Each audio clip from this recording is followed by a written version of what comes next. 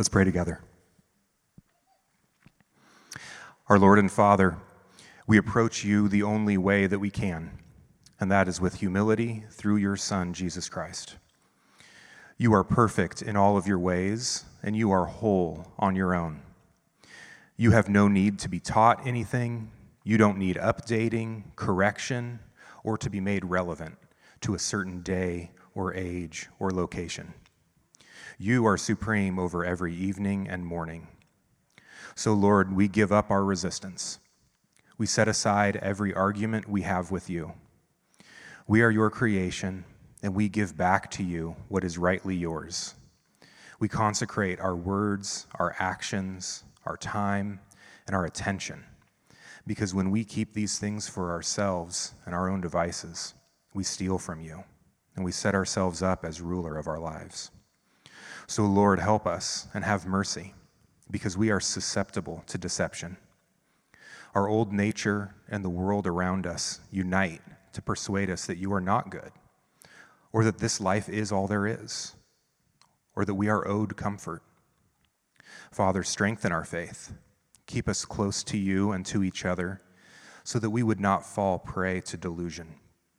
Help us to remember that we have been redeemed from a real and immediate kingdom of darkness, so that we would not dare to dabble in idolatry and rebellion. Lord, we trust that when we confess our sins to you, you are faithful and just to forgive us and cleanse us from all unrighteousness.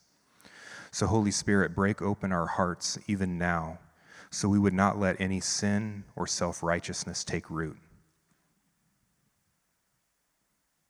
Let us not be disqualified by hardness of heart. Lord, we come to you as your adopted children, brought into a family with brothers and sisters around the world. And we thank you and pray that all would be built up into Christ. We specifically pray for Edgewood Bible Church in Edgewood, Washington. Thank you for the opportunity that we had to bless them by sharing Kelton Hedstrom with them at their youth camp. Lord, we know that your wisdom and his love for you were on display, and your children were fed a spiritual banquet. We ask that there would be fruit from his time there for years and generations to come. We pray for First Baptist Church in Salem.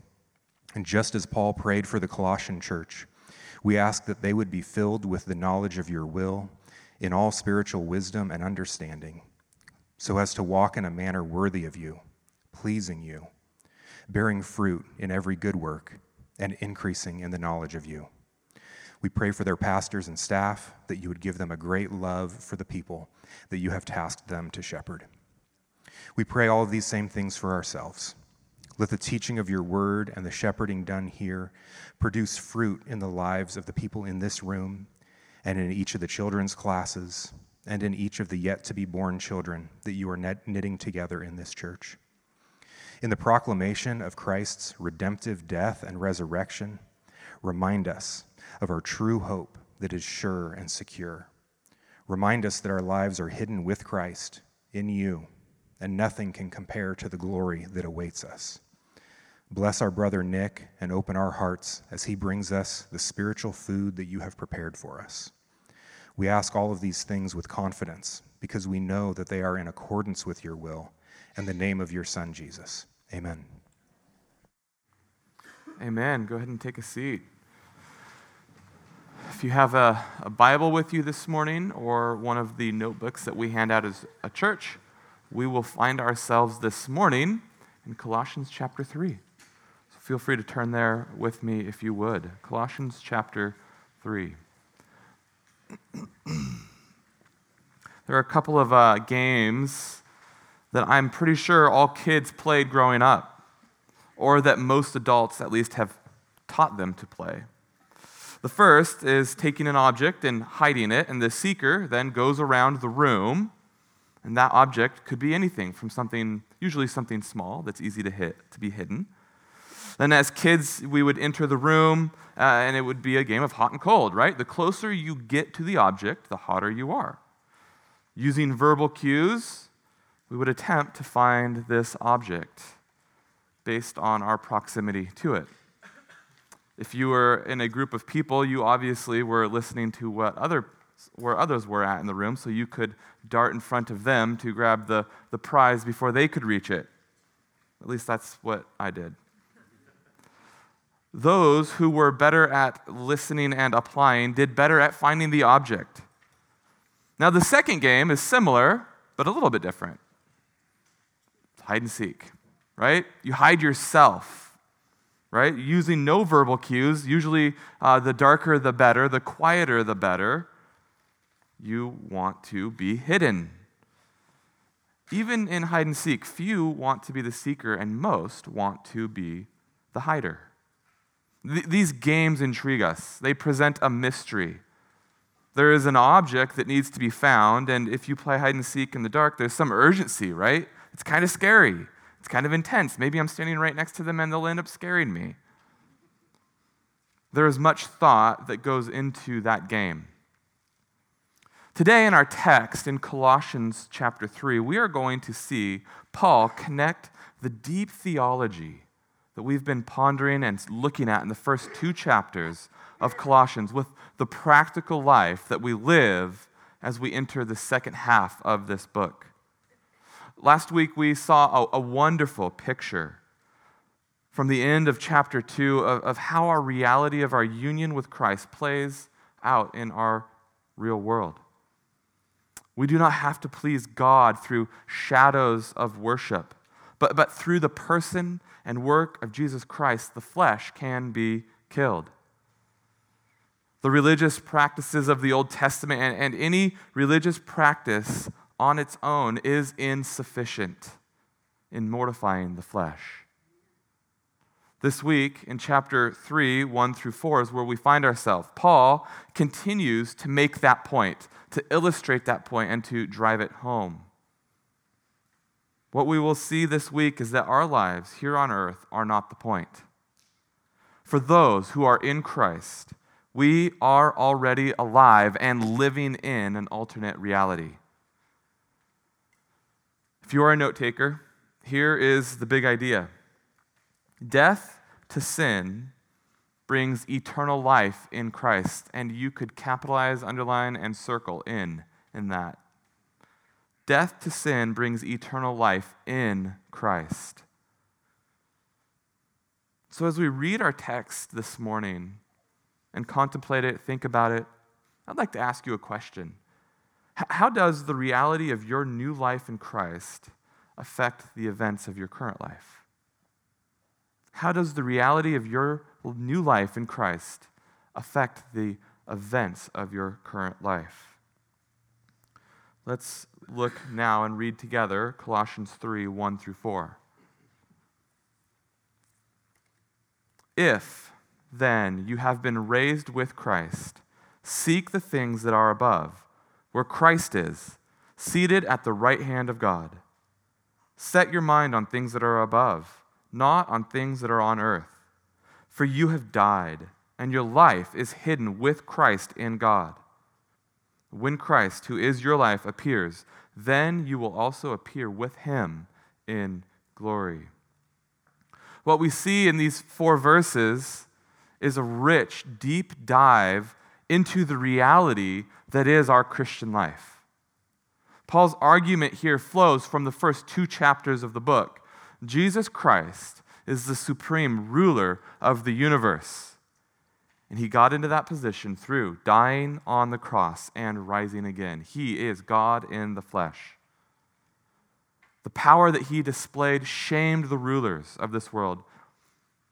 And we have no need to participate in the worship of things that are a shadow of Christ, something that points towards him. In typical Paul fashion, the first half of his letters are a deep theological dive, and the second half are okay, how does this affect you? Like, all of this is true in reality. Now, what does that mean for you in your life? We are entering into that portion of the book.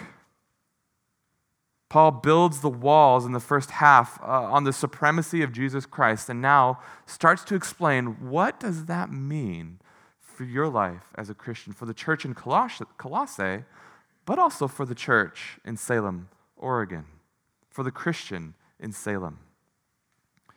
These 4 verses are theologically rich and dense, but that theology isn't supposed to cloud what should be taking place in our hearts. The truths that we see in this text are a call for us all to respond to the reality that we cannot see with our eyes. So as we contemplate this reality that is communicated here in these verses, we can't leave, and we ought not leave unaffected by it. This call, this theology is a call to have a changed life, to have a changed perspective. It ought to evoke life-changing action in each of us, for it is a call to faith. What we're going to see is that we ought to pursue, ponder, and anticipate Jesus Christ. We ought to pursue, ponder, and anticipate Jesus Christ. You're going to be able to, if you didn't get all of them, they're going to be up on the screen as we proceed. So let's look again at verse 1. If then you have been raised with Christ, seek the things that are above, where Christ is, seated at the right hand of God. The transition verse, the if, looks back on what was previously stated and gives us the first of 2 commands that we have in our text. There's 2 commands in this text.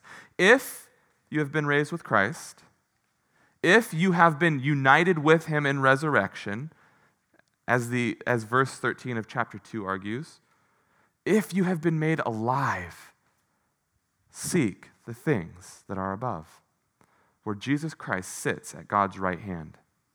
Paul is using an if-then logic. If this is true, then do this. If this is what you believe, then it should produce an action. The church in Colossae, they were tempted to be drawn away. They were tempted to be drawn away, as we've seen, from the true gospel, the gospel of Jesus, to pursue Jewish myths and customs. These myths and customs were shadows of the real gospel. And Paul's command, instead of seeking after and finding those myths, those shadows of the past, is to pursue and seek a new reality. This seeking or pursuit isn't a heavenly gaze, right, where you get a kink in your neck and you're always just looking towards heaven, right? Instead, we are to pursue what is above, in the same place where Jesus Christ is. He is seated at the right hand of God. This is a position of power and of rest. It is a position of power and of rest. The finished work, his finished work, and he is now seated with God in heaven. We looked at this verse last week, and it's so helpful for even us again. Hebrews 1:3. He is the radiance of the glory of God, the exact imprint of his nature, and he upholds the universe by the word of his power.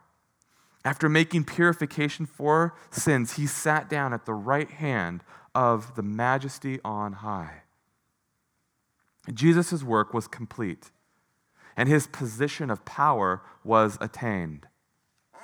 Our job, the life of a Christian, is to pursue that heavenly reality,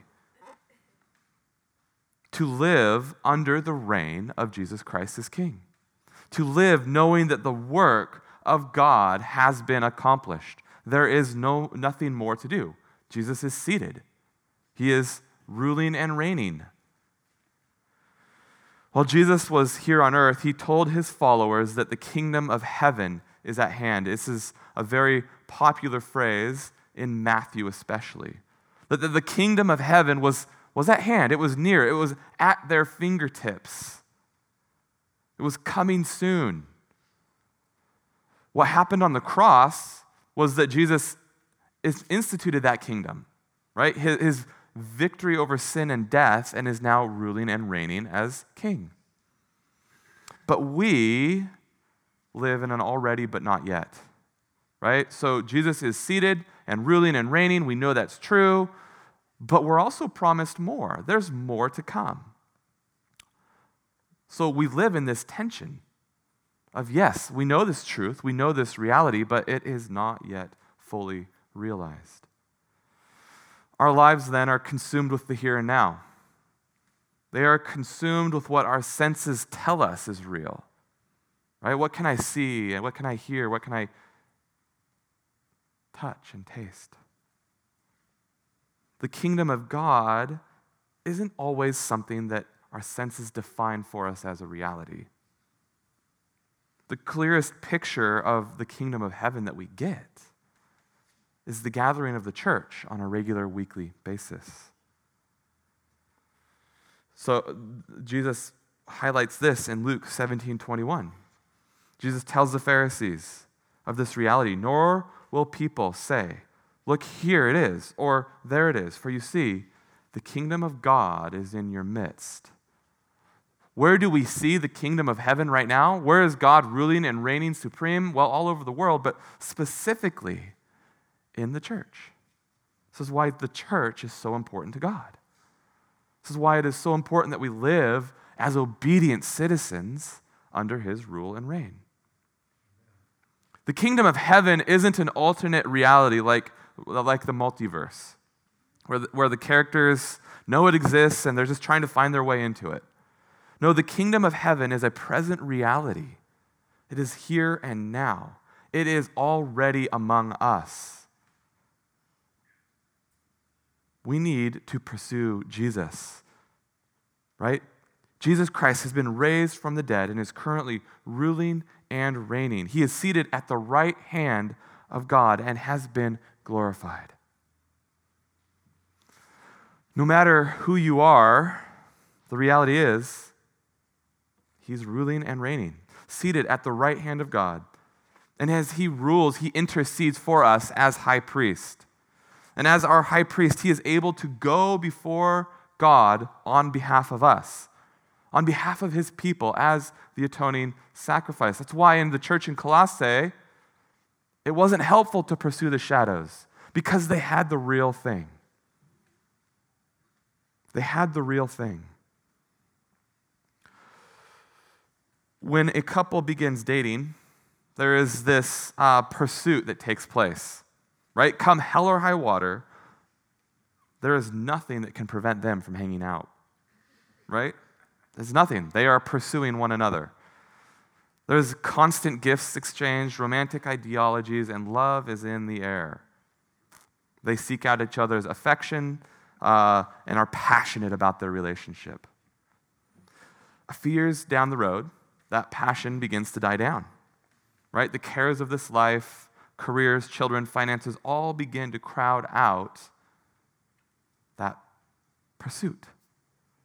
A healthy marriage then includes the pursuit of the other spouse, seeking them out, paying attention to them.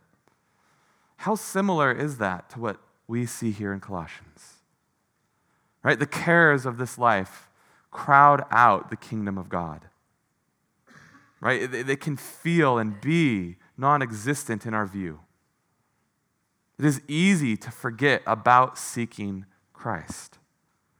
We can't see him, right, in our day-to-day. We can't hear him or touch him, which is, once again, why it's important to spend time in God's word and to be among the people of God where we get that. To be obedient to this command that we see here in Colossians is to seek the things that are above. We must be constantly reminded about this spiritual reality. It should be this truth, this reality that informs our lives today. Where once we were dead in our sins and trespasses, Jesus Christ has raised us to life. His life, his victory is our victory. We have been united with him. We no longer act like dead people doing dead people things, right? The zombie corpses that once we walked around in are now filled with authentic, genuine life. We are to be pursuing the things then that living people do, sitting at dining room tables and eating proper meals. Not like zombies. Our lives present a variety of circumstances that distract us from seeking the things in heaven, from looking to God's right hand. A variety of circumstances, unique ones that we each face. But in areas of obedience, when we're tempted to look for something else, we ought to ask, what does my King require of me? This will help orient our heart to obey the commands of Jesus Christ, to love God and love others. Not only what does my King require of me, but my King is seated at God's right hand. He is ruling and reigning, and I ought to obey, and I want to obey. When facing the temptation to sin, no matter what it is, step away. Remind yourself of this question. When you're struggling with the guilt and shame or the burden of other people's pains, remind yourself that there is a sympathetic high priest who is seated at God's right hand, who advocates for his people, who understands them. Throw yourself at his feet, trusting in his good and gracious sovereign plan.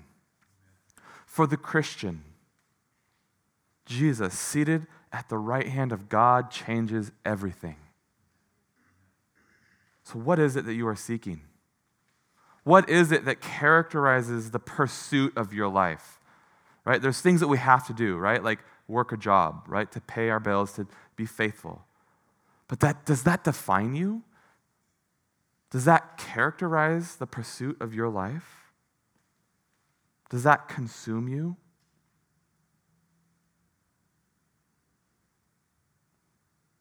The command that we have from Paul through all of life: seek the things that are in heaven. Value what heaven values.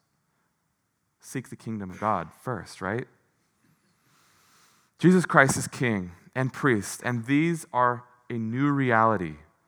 This isn't an idea simply to understand, but it is a reality that we presently live in. Though we can't fully see it, we must set our minds onto it. We must ponder it. And this is the second and final command that we see Paul give to the church in verse 2, to ponder this reality. Let's read verse 2. Set your mind on things above, not on things on the earth. This second verse continues with the same thing of what John Calvin describes as calling us upward. Like us, the church in Colossae had much calling for their attention. The call of the world, the call of the flesh was a part of their life. Even specifically for the church in Colossae, it was Jewish asceticism, right? Righteousness found, pursuing God found through Jewish law and customs. To look back to the past, to the things of the earth. Paul calls them instead to focus their realities on heaven. There is a new mindset that Paul is wanting the church to grab a hold of, a different mindset that Paul is wanting the church, Christians, to grab a hold of. Our minds are supposed to be focused not on earth, but on the realities of heaven. Towards our reality that Jesus Christ reigns. It isn't just supposed to be our pursuit. It is supposed to be on the front of our thinking, day in and day out. In fact, one could argue that before you can pursue it, you must recognize it. The Greek word for mind here denotes thinking that unites oneself to another. It's all wrapped up in the Greek word for mind. It's thinking that is uniting yourself to another. It isn't a soft meditation or pondering. It is of being one mind, united in thought. Being so heavenly minded that your thoughts, the way you think about life, is how God thinks about it. We call it being scriptural, but it's being united with God in his thoughts. We ought not then, though, to be so detached from reality, right? Where we are walking around unable to relate with people because we're out of touch about what is going on, right? That's not what is being described here. Instead, our mindset should be so united with God that we view the events of this world and our lives how he views them. That we are pursuing obedience to the things that he calls and commands of us. And that is of first priority in our thinking. Jesus gives us a decently clear picture of what this looks like in Matthew 16, 21 through 23, a very, I think, well-known passage. From that time, Jesus began to show his disciples that he must go to Jerusalem and suffer many things from the elders and chief priests and scribes, and be killed, and on the third day be raised. But Peter took him aside and began to rebuke him, saying, "Far be it from you, Lord, this shall never happen to you." But he turned and said to Peter, "Get behind me, Satan. You are a hindrance to me, for you are not setting your mind on the things of God, but on the things of man." Very, very clear. Peter, you're not doing what you ought to be doing. There's a lot going on in this passage that we don't have time to get into. But Jesus levied a charge against Peter. You, Peter, are not setting your mind on the things of God. What was Peter's mindset? It was set on the world. It was set on the temporal. What must he do? What must Jesus even do in this text? Well, verse 21, he has to go to Jerusalem to suffer and die. And this reality was disturbing to Peter. I mean, he's a good friend, right? You don't need to do that. Peter was not, though, focused on the plan of God. That was the problem.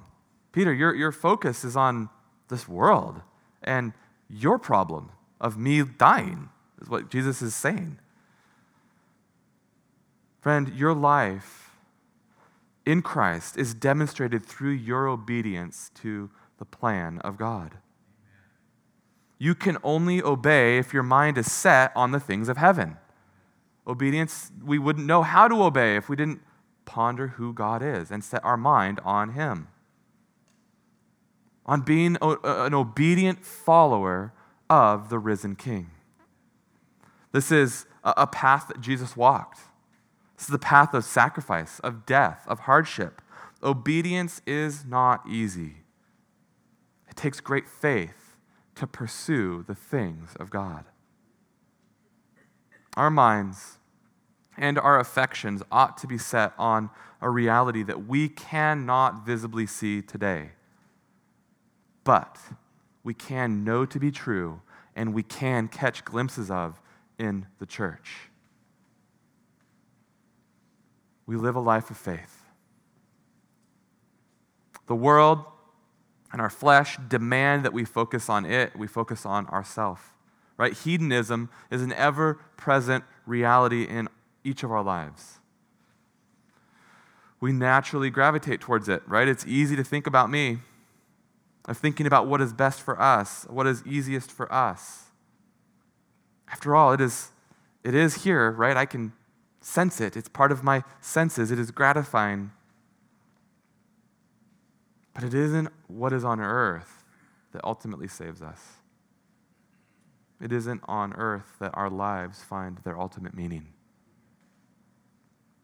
This is what being a Christian means. Being a Christian means living a life that focuses your energy, your purpose, and your passions on what God commands. So if you profess to be a Christian, I would challenge you, does your life look like this?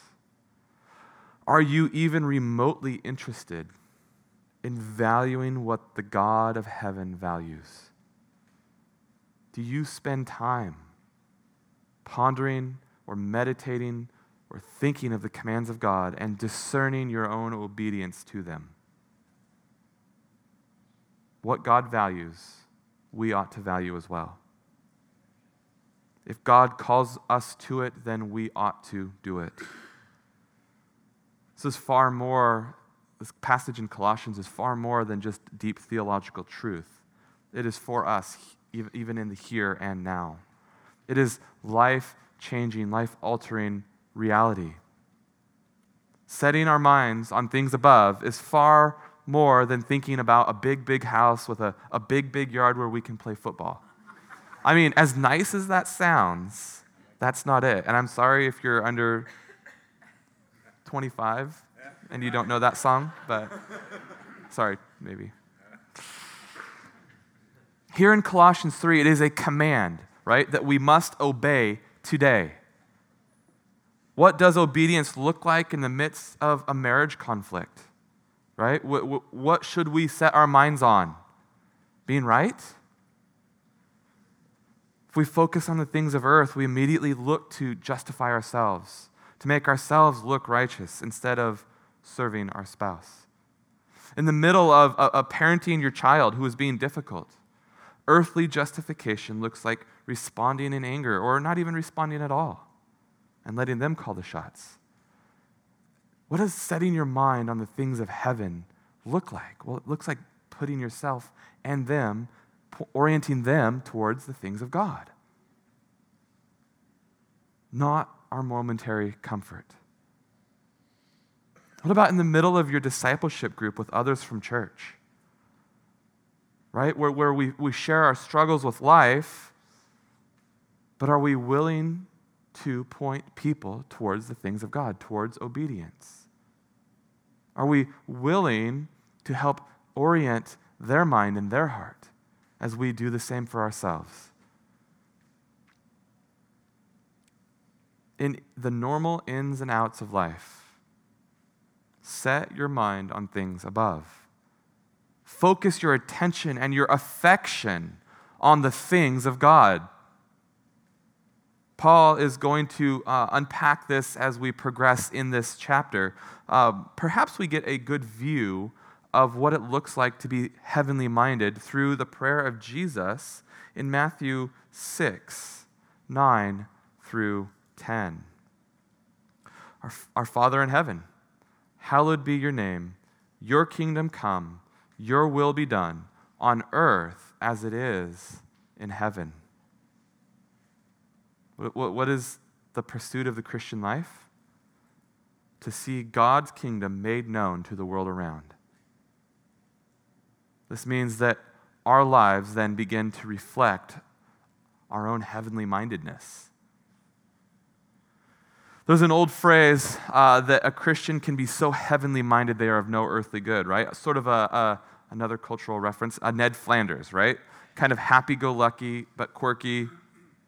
This is the opposite of what Scripture paints for us. We are not to be of so heavenly minded that we're of no earthly good. No, we're of great earthly good.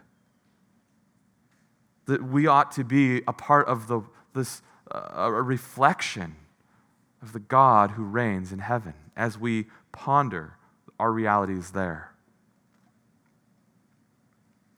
That the world ought to then reflect the glory of God, and heaven is our ultimate prize.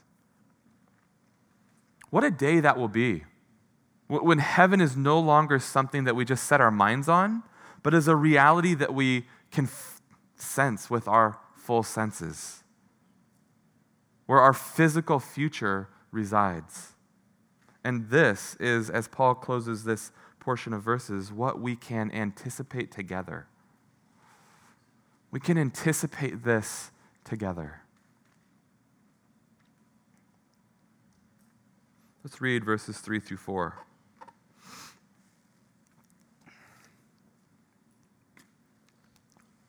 For you have died, and your life is hidden with Christ in God. When Christ, who is your life, appears, then you will also appear with him in glory. How does one seek the things that are above? How does one live a life with their mind set on Jesus Christ? Verses 3 through 4 answer that for us. our lives have been hidden with Christ through his death and resurrection. When he returns, our real lives will be fully known. These two verses are filled with language that indicates a reality that isn't yet fully known. We have died, and that death has brought us into a new life with Christ in God. His death, life, and resurrection are ours now and will continue to be in a more full reality. The church there in Colossae was seeking Jewish mysticism as a means of being connected to God, right? Their hyper-spirituality of being like, I can just do these things, I can be close to God. But why? They were content to look for God in the shadows. But Paul is telling them it isn't in the shadows that God is found. It is in this new reality that they are in Christ. Why participate in old customs and ceremonies when you have something better to enjoy today? These verses here in Colossians are what theologians call union with Christ. Our union with Christ. Colossians 3, 1 through 4, and mainly even these two verses of 3 and 4, are expanded on in Romans chapter 6. We heard a little bit from Romans earlier, but if you have your Bible, I would encourage you to turn there now. Romans chapter 6. Let's take a look at a more full view of what we are seeing here in Colossians 3. Romans chapter 6, verses 3. We're going to look at verses 3 through 8, a little bit of overlap with what we heard a little while ago.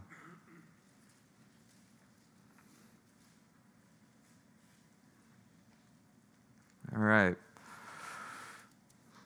Do you not know that all of us who have been baptized into Christ Jesus were baptized into his death? Verse 4, we were buried therefore with him by baptism into death, in order that, just as Christ was raised from the dead by the glory of the Father, we too might walk in newness of life. For if we have been united with him in death like his, we shall certainly be united with him in a resurrection like his. We know that our old self was crucified with him in order that the body of sin might be brought to nothing, so that we would no longer be enslaved to sin. For one who has died has been set free from sin. Now, if we have died with Christ, we believe that we will also live with him. You hear the similarities, and Romans, the whole chapter of chapter 6 of Romans is a more expanded version, a more expanded deep dive into what we are looking at in Colossians. Turning from sin and to Christ, then, isn't a peaceful thing, right? It involves death. It involves dying. It is violent. Something in us must go away. It must die. Something in us has to be cut away. To be in Christ means that we have died to our sin. Now, is it ultimately our death? No, it is Christ's death. The death that we see here is a violent death. It is unpleasant. We are going to be getting into this even more in the next portion of Colossians chapter 3. But this is why the battle against sin is so exhausting. It involves dying. It brings the body to nothingness. It leaves one feeling stretched out and thin. It is a full-on letting go of the life that you presently have and maybe at some level enjoy. It is letting go of it. It is realizing that it is actually distasteful, that sin does not please God, and cutting it out. A letting go of what is promised through the flesh, instant gratification, peace in the here and now. But that death, the death that we die in Christ, once at salvation, but then progressively through our sanctification, isn't without hope. Verse 8 is clear. If we have died, then we also live. To grow in our knowledge of who we are in Christ, right? We must first have an accurate view of who we are outside of Him, who we are without Him in our life. The sin, the death, the rebellion that we naturally gravitate towards, that we naturally find ourselves living in. Our union with Christ, our being united with Him, means that we die in Him and we live in Him and we will one day reign with Him. We die to our sins and we live in Christ. Death and life, or death is the life of a Christian. This is a hidden reality that is not yet fully realized, but for those of us who are saved, we know it to be true. We know and have experienced that death. Jesus is not meant to be a tag-along with us, somebody that we kind of put in our backpack and pull out on when we need it. He isn't a piece of luggage that we pull along.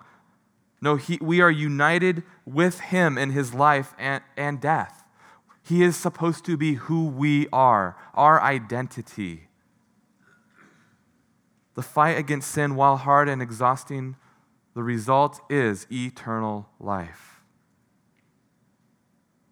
Back in Colossians 3, verse 4, the promise is that we will appear with Him in glory. In the present, we live a sort of secret life, one that cannot be seen, is not visible. It is invisible to the natural eye. We no longer must be good enough on our own. We no longer need to please God through ritualistic practices that are just shadows of a coming reality. No, we have Jesus. We are in Him. Another analogy to kind of drive this home, marriage is once again a great picture of this, right? When a couple is married, we are told that they are united together in one flesh. Well, how? I mean, they're still two separate people, but in some mysterious way, the Bible is clear that God has ordained them as one. Now, we signify this in our culture through the sharing of a last name, oftentimes through the sharing of a bank account, and other ways, right? It's not my car and her car, it's our car. We pick up on this in our culture. This is a reality that we cannot see, but we can experience. We know. And as the marriage grows in time and in health, through pains and trials and sufferings, both spouses' lives continue to be knit together, right? A life shared together that is growing in intimacy is a reflection of the church's union with Christ, of the Christian's union with Jesus. The Christian is connected and inside and part of the actual source of life. We have life flowing through us. John 15:1. Jesus says that He is the vine and His followers are the branches. Let's read that together. Abide in me, and I in you. As the branch cannot bear fruit by itself unless it abides in the vine, neither can you unless you abide in me. We, like the church in Colossae, must realize that the key to our union with Jesus isn't working harder to be closer. The key to our union with Christ isn't looking into the past for mysticism or asceticism the key to understanding our union with Christ is pondering it. And as Jesus encourages in John 15, abiding. It is about abiding. It is setting our minds on heaven, seeking the things that are above and walking faithfully, all while resting, right? The idea of abiding, resting in the reality that our life is secured in and through Jesus Christ. That's it. The life of a Christian is secured in and through Jesus Christ. Our responsibility, our job, is to seek the things that are in heaven and set our minds on them and rest in the finished work of Christ. And so as we close, I ask the question at the beginning. How does the reality of your life in Christ affect the events of your current life? How does the reality of your life in Christ affect the events of your current life? This is a question that we all can continue and should give space to think about, to pursue, to ponder, to give attention to our spiritual reality. Our life here will begin to reflect that of our Savior's as we become more and more like Him, living in that new reality. Let's pray. Father God, we do thank you for the life that you have given to us. Life that is in and through your Son, Jesus Christ. Lord, I just pray that I would be faithful to ponder that this week, to rest in it, and to walk obediently. Lord, I just pray that we as a church would reflect it more and more as we are unified together, that we are of one mind in our pursuit of you and what you call us to. Lord, we pray all of this and ask it in the name of your Son, Jesus Christ. Amen.